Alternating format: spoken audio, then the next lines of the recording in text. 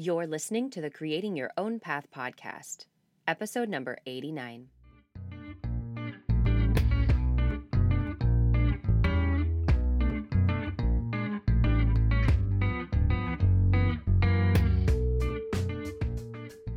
Hey everyone, and welcome to the show.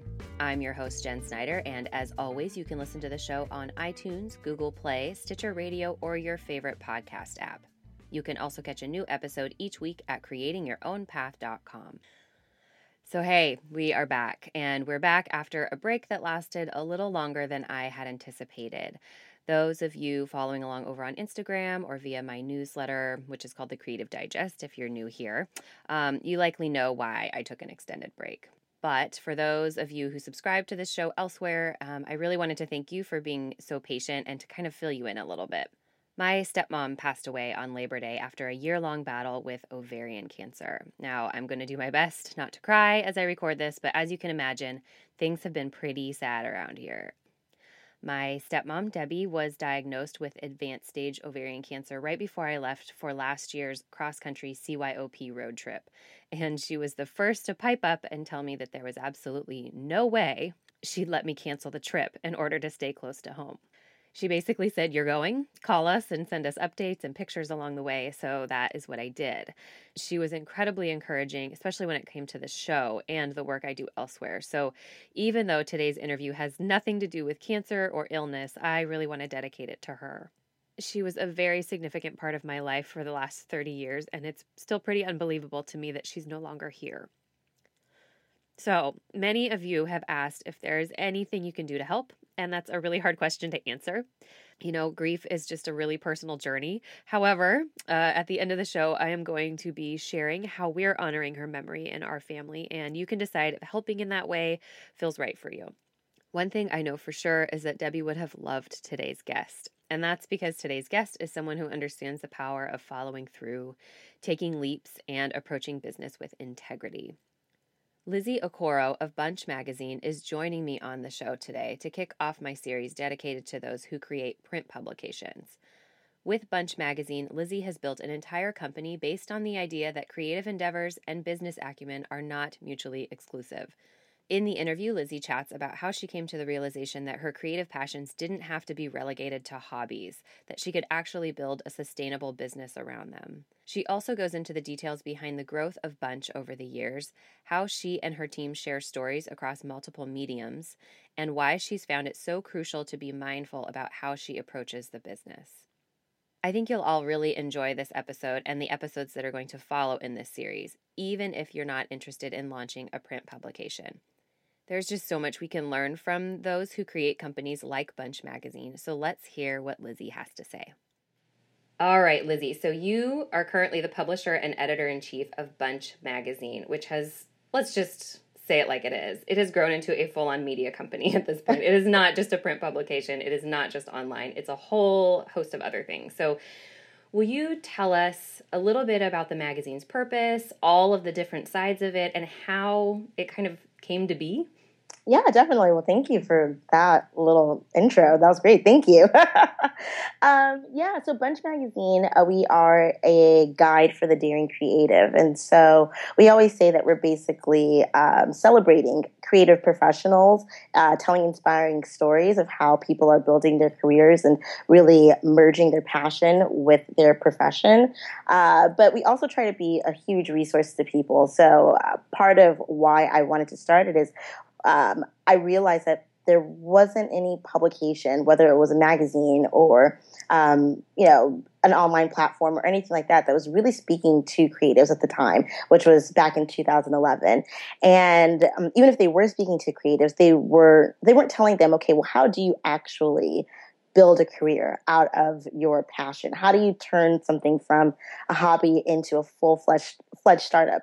And people didn't really know how to even speak to creatives, even if they were focusing on providing resources or tools, which again, I didn't really find anyone who was doing that. So there was a lot of misconceptions around what it means to be creative. People think you're either a starving artist or you're like a part of this lucky 1%. And I'm like, no, there's actionable ways to launch your career if you want to be creative. So that's really the purpose of it, is just to celebrate creativity, celebrate creatives, but also giving people tangible tools if they want to go ahead and build a career for themselves. And then from the magazine, we definitely you have to have an online component to it. So we have our website where we publish exclusive stories every week. And we also have offline events, tons and tons of offline events. So whether they're workshops or panels, fireside chats, read their launch parties. And we also have some fun other events coming up that I can get into another time. But yeah, that's basically what we do. Now, what about your background? Because I know you were not always running this publication. So how did the magazine start and how did you get to where you are today? Yeah. So basically, I'm from LA originally, but I moved to New York for graduate school, and I was on a totally different path. I was studying international affairs, thinking that I would go into education and children's rights, and so it's a really noble cause, and I really loved it, and it's still something that I think I will pursue at some point. But what I noticed is that I was just meeting these really interesting people. So taking a step back, I went to graduate school at the New School, and I don't know if you're familiar, but if you know anything about Parsons, the School of Design, they are part of the university. And Right. So we share facilities, and they're, really prestigious design and art schools. So I'm in the same lab as all of these students, and I'm asking them questions about their career ambitions, and they're telling me about jobs and careers that I literally had never even heard of or thought of. And around the same time, I had, quite a bit of free time. And so I started blogging as my creative outlet during graduate school. And I'd always been a writer. I always freelance written. I had always dreamt of having my own print publication, but I never thought that it was something that I would do right now as a serious career. It's like, oh, once I establish myself as this serious entrepreneur or had a serious career, then I'll do that later on because that'll be something for fun. And I started blogging. I'm interacting with these students. I'm meeting tons of creative people just by virtue of living in New York City because that's what happens out there. You're just constantly meeting really interesting, cool people. And suddenly everything started to just connect for me. And it's like, okay, well, why am I not actually pursuing something that I've loved and dreamt of since I was a little girl? Like literally, I've wanted a magazine since I was in junior high. And why do I think of creativity as being a hobby and not as a serious career pursuit, especially when I'm interacting with people who are in school building their career, or having these ambitions to actually build a career, and somehow they've figured it out. And then again, I'm meeting all these people in New York City, either through my blog, through school, or just by walking around the city. I'm meeting these people who are again merging their passion with their profession, and suddenly it was like that light bulb just goes off, and it's like, okay, there must be people like me who, again, have these misconceptions about creativity, who are scared to take the plunge, and because they don't know, they just think you're going to be a starving artist if you do pursue this life of creativity. And then on the flip side, I'm like, well, there are these people who are already brave enough to pursue these creative jobs. But where are the resources? Like, who's really telling you how to build your career? If you want to be a doctor, there are endless resources. If you want to be a lawyer, endless resources. I'm not a creative, I'm sorry. There's professional networks. There's so many different resources for you to go to build your career. But if you want to be a graphic designer, if you want to become a fashion designer, if you want to just be an artist, there are resources there, obviously, but I still felt like people were really unsure of how to monetize things. They knew how to actually practice their craft, but they didn't know how to approach it from a business standpoint. So I instantly knew that I wanted to make it a print publication, and that came from kind of like nostalgia a little bit. Like, I'm a millennial, but I'm a little bit on the older side of being a millennial. And so this is for me, my whole entire life growing up, there were no blogs to look at. There was no Instagram to look at. If I wanted to know about a world outside of myself, it was through a print publication. So I had tons of, magazine subscriptions and things like that. So it almost seemed like a no-brainer, but it also was a strategic choice because I knew that I wanted people to take me seriously, and I kind of wanted that instant legitimacy that a print magazine has. So I was just like, okay, I'm going to create this print magazine and let's do it. So yeah, that's a little bit of the background. I definitely pivoted like completely from my career. I would say, which is really interesting. And you said so many great things right there. You're absolutely right that and even now, I feel like there are more and more resources. I mean, I would like to think of this podcast as a small resource for people. Absolutely. But there's still a misconception, right? I still feel like there is a gap between the business and the art, whatever the art is, and that's why I love your publication so much, is because you do as much as humanly possible to bridge that gap for people. I kind of want to talk about, you mentioned, why you decided to have a print publication. So I'm curious, how do you decide what content lives where? You've said you have events, you guys do have a huge digital presence, and then you've got your print publication. So how do you balance all of that? How do you decide what goes where? That's a great question. And it's something that we have to constantly think about. What I say the easiest way to decipher it is we try to profile people on our website. So just kind of straight up profiles. We don't really divert too much from that format online for our online website. So it's just kind of here's a business person that you should know about, or here are products that you should know about. But in terms of even the people that we profile, the stories that we share, it's usually comes down to a time sensitivity thing. So, does this person, are they launching a new collection? What's going on at the time? Is it something that we need to push out faster? Because with the magazine, that's something that takes 3 to 6 months to produce. So those stories we have to be very conscious and mindful of the stories that we share in print, because it needs to be something that is not time sensitive, that can last for a very, very long time. Even now, we want to make sure that you can pick up the very first issue of the magazine and it still feels relevant and fresh, and these are timeless stories, versus something online where it's okay, well, here's someone cool that you should really know about. They have something coming out, in the next week or two, or something that just came out. So let's share this story really quickly. So that's kind of how we decipher between what goes onto our website and what doesn't. And we always, tell people too, just because you're featured on bunchmag.com, it doesn't mean that we can't feature your story in a different way in the magazine. And the print magazine itself, we divide it up into 3 chapters, I would say. The first part of it is we share those business tips and tools and resources and products that you should know about as a creative. The second part of the magazine is just those inspiring stories, how people are building their careers, maybe what obstacles they face, and really that's when we really get into the long storytelling narrative piece. And then the third part is just a celebration of creativity, because at the end of the day, it is about art in a way. And so those are our photo editorials and our travel diary, and we have creative writing, and it's just kind of a no holds barred section to celebrate and publish the work of the creatives that, we talk about and feature, so that you can actually see what it is that people are creating, and not just from a very businessy standpoint.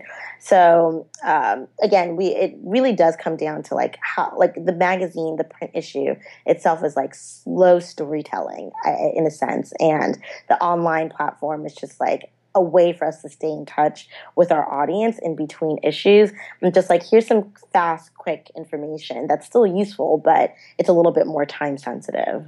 I gotcha. Okay. Yeah. That makes a lot of sense. And and I think, for people who aren't in the publishing world, whether you're talking about creating content online or in print or both, I don't think you always get the behind the scenes of it. You don't know, well, why was that in a magazine? What was the purpose?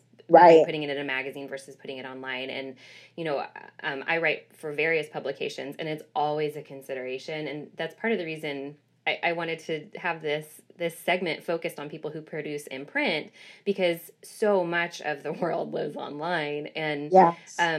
it's such a different way to tell stories, and I love it so much. And I'm also, thank you. I hate the word millennial, but I know. I am also on the on the older end of the spectrum, I guess. I'm like, this barely a millennial.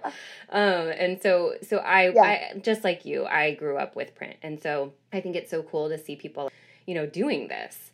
So my next question is kind of always like a touchy one, but I know you have said to me that you're an open book, so I'm not going to pry too far, but I'm curious about the money, because print is hard. Like, print is tough.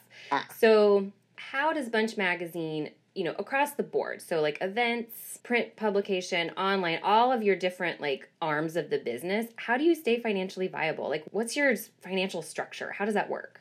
Yeah, absolutely. I'm totally happy to answer that question, because when I started back in 2011, that was, again, like the height of blogging, really. Like around that time that everyone and their mom had a blog for every single thing. Everything was digital, and it still is, obviously. But it was also the time that like Kinfolk magazine launched, and people were like really excited about that, and that definitely reinforced this idea to me that there was space and room for print and that it was a viable model.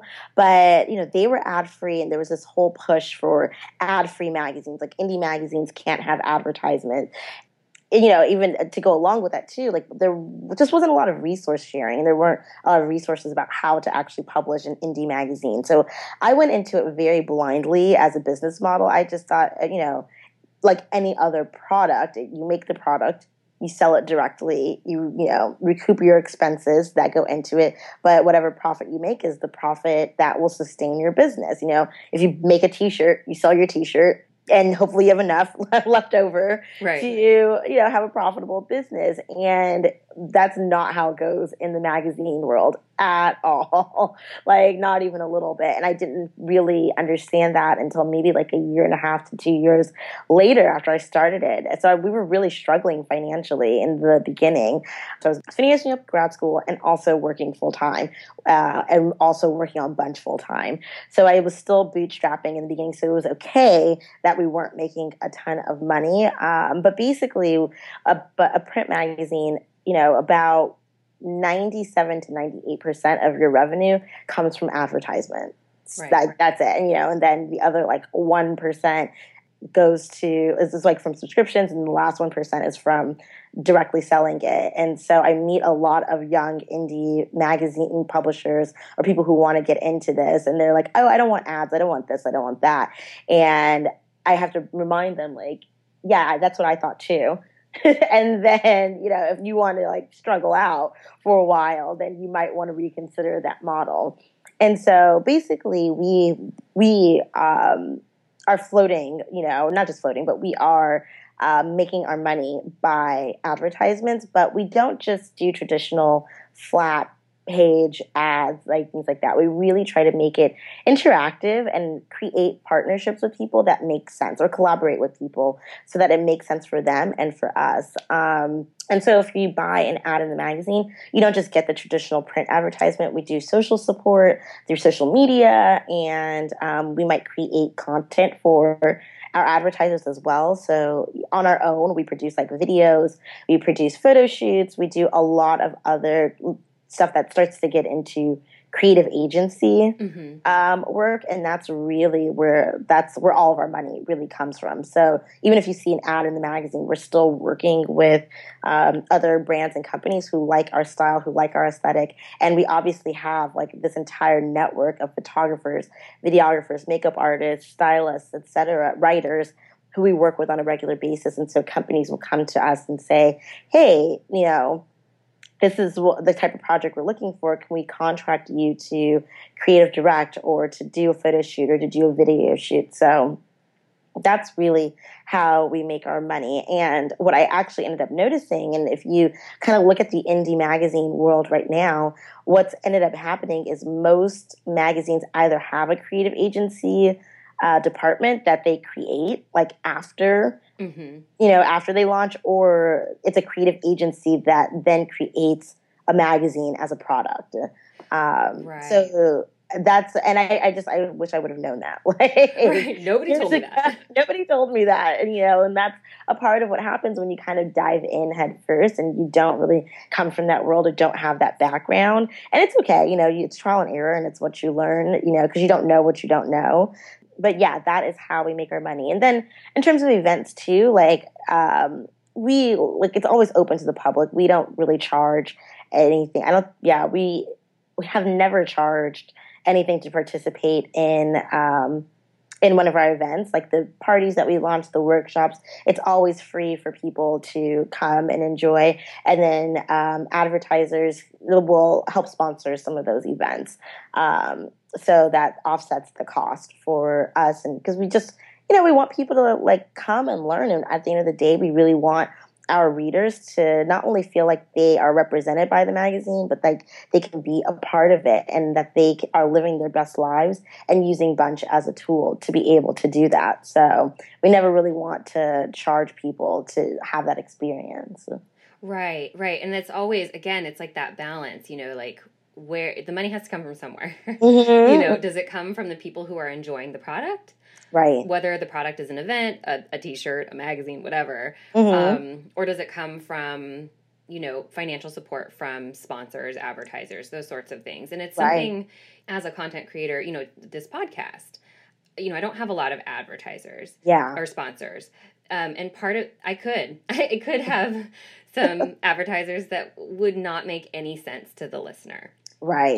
And so, people have reached out and I'm like, I don't even know what your product is. Right. Like, I don't get it. Like, I don't understand it. So how am I going to tell the story to my listeners and have it be useful to them? Exactly. Because I think what you touched on that, and that it has to make sense for you. It has to make sense for the sponsor or advertiser in your case. And it has to make sense for your readers. Like, you're not going to publish something in your magazine that's like totally out of left field, that wouldn't even make sense to your particular audience. And so I think it's really cool to see publishers like you and others, being just really intentional about that. Because in the end, I think it also benefits the advertiser, right?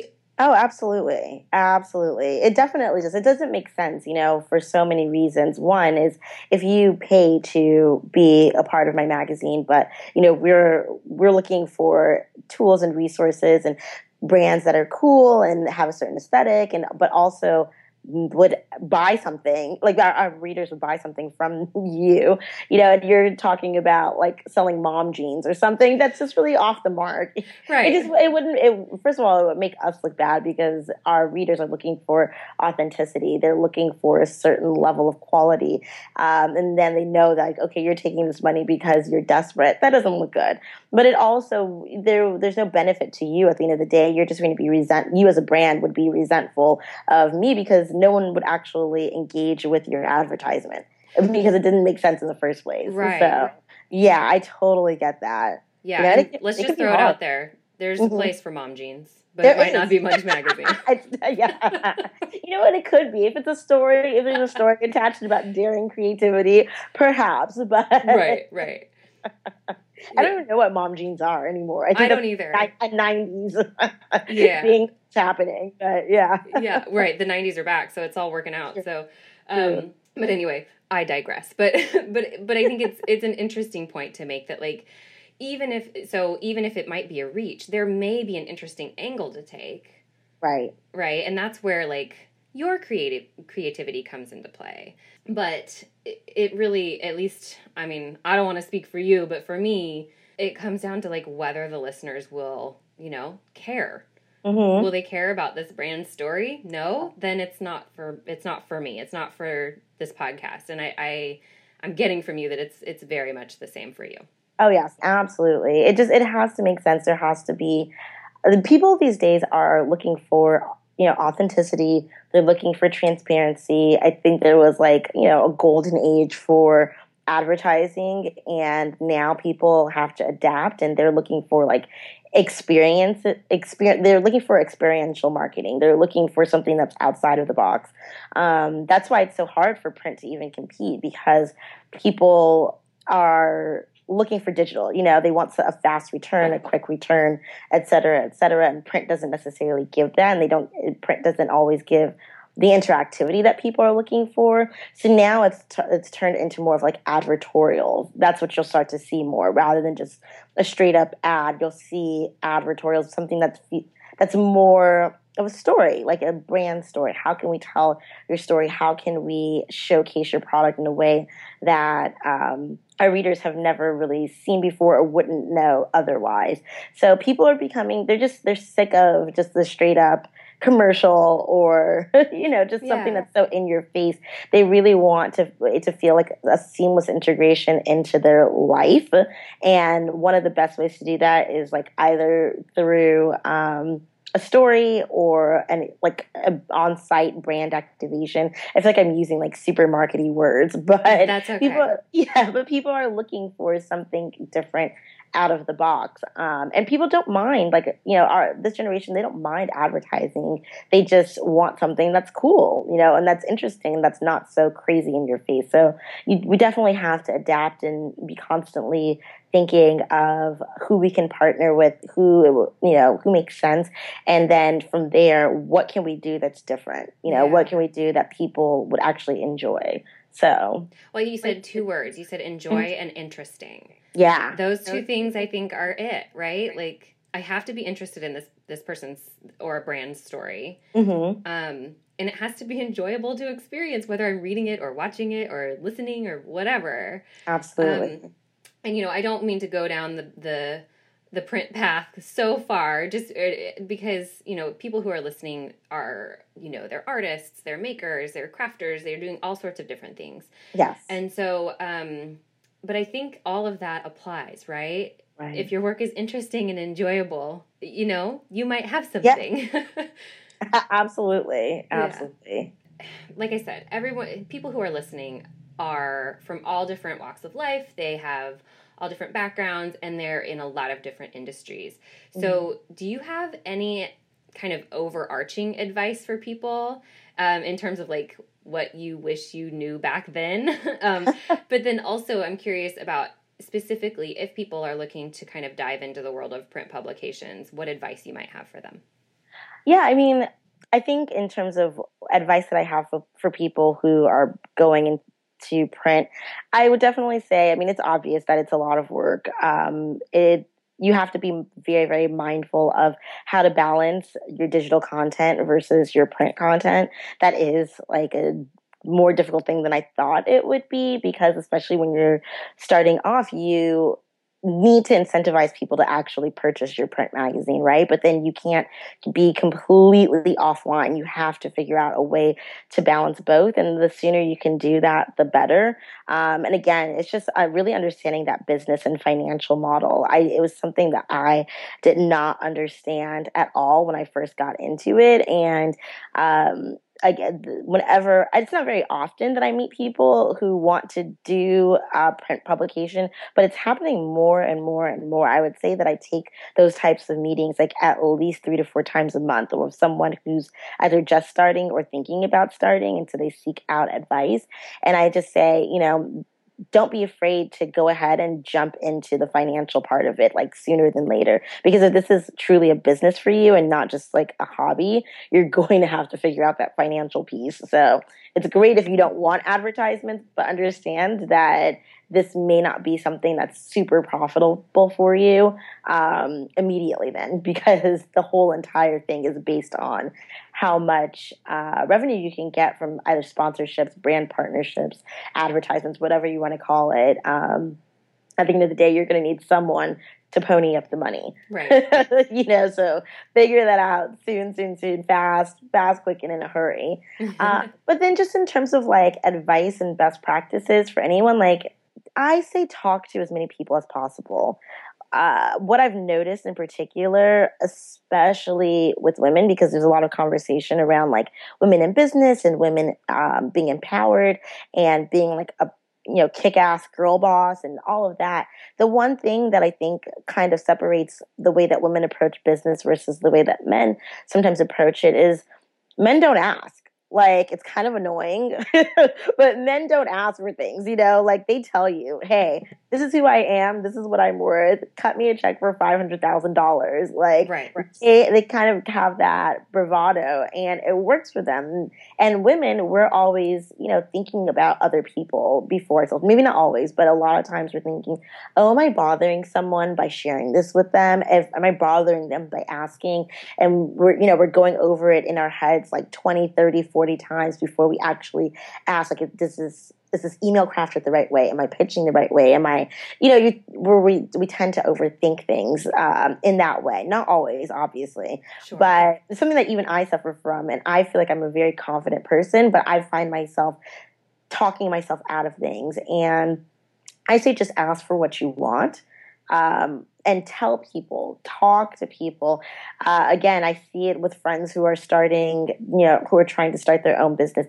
We're all very shy. We play things close to our chest, and because we don't want people to judge us, or we're afraid of failure. And so we're like, okay, well, I'll tell people what I'm doing, like, after I've started it. Right. And what ends up happening is you're missing out on a great opportunity for people to give you feedback early on, connect with you early on, possibly connect you with other people who can help you early on. That's something that I did. I didn't tell anyone that I was working on Bunch Magazine until the first issue was like about to come out.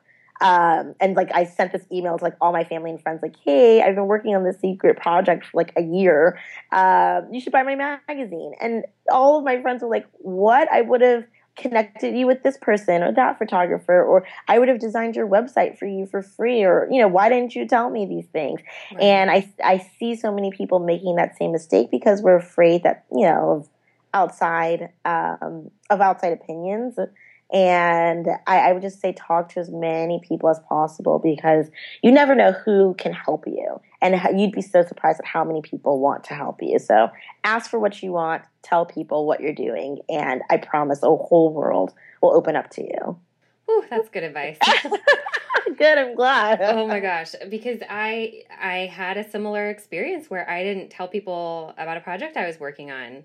And like that wasn't the only contributing factor to its failure, but it was huge to not kind of let people in and to get that early feedback. I think is, it's hard to hear feedback, especially if it's not what you want to hear, but it's so valuable, because even just that really difficult feedback to hear, you may find a way to like tweak something just a little bit. Right. So it's not even a hard fix. Right, exactly. And it can make a huge difference. So that is such great advice. So where is the best place online to find out more about you and Bunch Magazine? Sure. You can go to bunchmag.com, bunchmag.com. You would be surprised at how many people call it Brunch Magazine. Oh. Or who have literally, for whatever reason, I'll say Bunch Magazine, and they'll be like, how do you spell that? They have no idea. I don't know what the disconnect is, but... Well, Brunch Magazine sounds awesome too, but it's definitely Bunch Magazine. Yes. No, Brunch Magazine does sound good, and we're definitely going to be doing a brunch series called Brunch with Bunch, because it's happened so often. We're like, we have to actually play this up. But you can find my contact information on the website as well. We don't hide. But bunchmag.com. You can find all of our social handles there. But I can tell you now, Instagram, we're at Bunch Magazine. And on Twitter and Facebook, we're at Bunch Mag. That's where you can find us, and you can pick up copies of the magazine there directly from us, or find our stockists online as well, so that you can find out where we're at, where we're sold at around the country. Lovely. Well, thank you, Lizzie, for your time today. Oh my God, really thank appreciate you. it. Oh, thank you. This was so awesome. I'm really honored that you even asked me. So. Of course. All right. Well, thank you so much. Thank you. Bye. Okay. So that was Lizzie, you guys. If you haven't ventured over to the Bunch Magazine website or picked up a copy of the print publication, you can find everything you need to know over at bunchmag.com. Of course, I'm linking up to that and everything else we mentioned in today's episode over at creatingyourownpath.com. That is also where you'll find a link for Southern Oregon Friends of Hospice, which is the way you can help us honor my stepmom's memory if you're so inclined. End-of-life care is such an important thing to consider, and it's one of the hardest things to talk about. As a family, we were just incredibly grateful to have such a wonderful team of palliative care specialists, hospice nurses, and social workers who helped make sure my stepmom was comfortable and out of the immense amounts of pain she had been experiencing throughout her treatment. It's really hard to imagine managing this process without all of those people. And so in lieu of things like flowers, my family is asking that donations be made in Debbie's name as a way to ensure that others get the same incredible treatment she received. Again, you will find the direct link over in the show notes at creatingyourownpath.com. And please know that if giving these sorts of donations is just not your thing, that is totally okay. I'm only throwing this out there for those who have asked how they can show their support. Okay, that is it for this week, you guys. Thank you again for your patience as I took this extended break. I will be back next week with a very candid chat with Chris Brown from Refueled Magazine. As always, thank you for listening, and I will catch you next week.